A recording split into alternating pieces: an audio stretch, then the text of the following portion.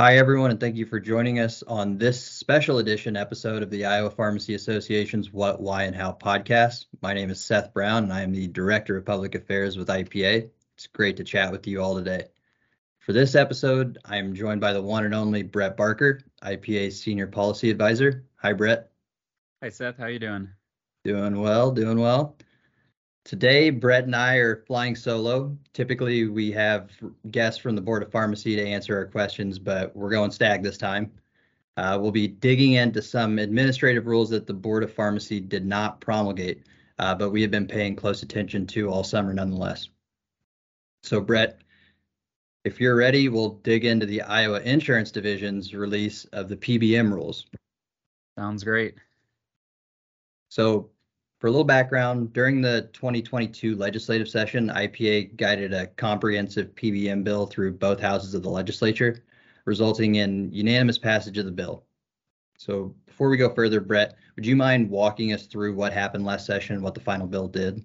Absolutely. And I know a lot of our listeners were key to that process. So, we want to thank our grassroots. Number one, we couldn't have gotten this to where we are without the intense grassroots we had. It was pretty unprecedented, going literally to the last minutes of session. Talking to all the other lobbyists that have been in the lobby for decades, it's unheard of that a policy bill is the last bill of session. It's normally something budgetary or standings. And so the fact that the legislature could not adjourn without dealing with PBMs was a testament to the pressure that our grassroots put on that. And, obviously we started with a very comprehensive bill, and as things go, stuff got removed throughout the passage. There was even stuff removed there late that evening. And, as we take time to process and look at what's there, we are enthusiastic about some of the wins that we were able to get through last session. So that's really what we wanted to talk about on this podcast, now that we've had time to work through with the bill that did pass. And a lot of really what passed are things that clean up what we had previously passed back before all the court cases. So as many of you know, IPA was great about getting PBM reform legislation passed in the 2010s. That got thrown out in court. You all know about the Supreme Court and the Rutledge case. So what we needed to do was undo what we call the Gerhardt case. That was the case that threw out basically IPA's original PBM reform legislation and clean up the code language so that the current legislation can stand up in court. So that was priority number one, was to really clean up the code pursuant to those court cases, so that the insurance division can again enforce what's on the books. They have not been able to enforce things since those court cases. So that was really a big piece of what we were focused on. And, we did clear that objective by cleaning up the current code. So that was a big victory. Other than that, there are some other provisions we'll talk about as we go, but priority one was really cleaning up the code so that the insurance division can again enforce the code. Yeah, thanks for the recap and the summary. You mentioned also that the bill puts enforcement authority in the hands of the insurance commissioner. Could you explain the rationale there and why it's the insurance division and not the Board of Pharmacy? Yeah, in almost every state, PBM jurisdiction is placed in the hands of the insurance division or the equivalent to the insurance division in that state. And the reason for that is it's very related to health insurance. And so it's kind of a natural fit there. Obviously, boards of pharmacy and things like that probably understand a lot of the aspects of PBMs in a different way. But states do regulate PBMs under generally their insurance oversight authority. And that's, again, why it's done at the state level, because with federalism, insurance companies are all regulated by the states. So that's why it's a very large emphasis on state level legislation for PBM reform. Yeah, that makes sense. Okay, let's dig into what the rules do, but we'll start with a little context. Brett, you hit on it. So I'll go back to Brett's discussion of PCMA versus Gerhardt. As this case was working its way through the courts, the insurance division was legally barred from collecting data based on the complaints they were receiving from pharmacies. So the courts wanted the insurance division to wait until a decision could be made as to the law's validity. This is important because they never really started back up. And so up until now, the insurance division has not had much of a window into the PBM industry. at least from pharmacy's perspective. So with the release of these rules, the division will have the ability to collect data again and analyze complaint, appeal, and independent third-party review information from pharmacies across the state. Specifically, PBMs will be required to establish an internal system that collects these metrics, related to complaints, appeals, and independent third-party review requests from pharmacies. The rules require PBMs to report this information directly to the commissioner through a quarterly complaint summary. And so the division will then have access to several data points submitted through this quarterly report, which they can use to do things such as adjudicate PBM compliance with the bill, analyze the PBM's decision, and impose penalties if the decisions aren't appropriate. And so for a little more specificity, the big add here is that PBMs must record their justification for why they came to their appeal decision, and they must point to the specific section and language of the contract or the provider manual used in making that decision. Additionally, the commissioner will be able to view the reasons submitted by the pharmacy and any factual documentation submitted to support the complaint. And lastly, in this bit, the PBM must provide documentation that proves they adhered to the MAC list provisions of the bill. So PBMs must convince the commissioner that the prescription drug in question is not obsolete or unavailable. It's available for purchase from a national or regional wholesaler in the state, among other things. So they must show that they're updating their MAC list within 7 days of changing the methodology or of an increase of 10% pharmacy acquisition cost or more. So I just want to emphasize that the division has broad authority under the bill to impose penalties for any unfair business practices. So by analyzing the information gained from these complaints, the commissioner will be able to say whether the PBM's complaint determination was fair and whether it meets the standards of the bill. And obviously, after several years of not collecting this data, hopefully the PBMs will feel a little bit of pressure again. And I'll just add also that in our meetings with Commissioner Oman, we have been very encouraged with his eagerness to regulate. The division seems knowledgeable about the process, and we feel that they know what to look for. And additionally, the division has hired 2 new support staff whose sole job is to analyze the data collected. So we are optimistic. And as mentioned, if the PBM does not prove to the commissioner that they provided the necessary information, he can take action, which the enforcement mechanisms under this bill are a little more broad. So with all this being said, it will be very critical for pharmacies to submit complaints and document PBM abuses. The division has created an online complaint form that will go directly to the Iowa Insurance Division staff for their review. And so we'll provide that link to the form and create resource materials that help pharmacies in this process. So Brett, what do you think about these rules and the information the commissioner will have access to? Is there anything else in these rules that will go into effect January 1? What are your thoughts?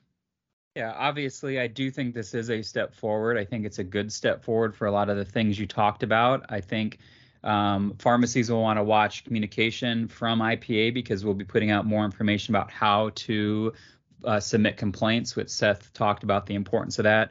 A lot of it's not going to be spelled out in major intricate detail and rules. So a lot of it's going to be based on the interpretation of the department when they receive a complaint.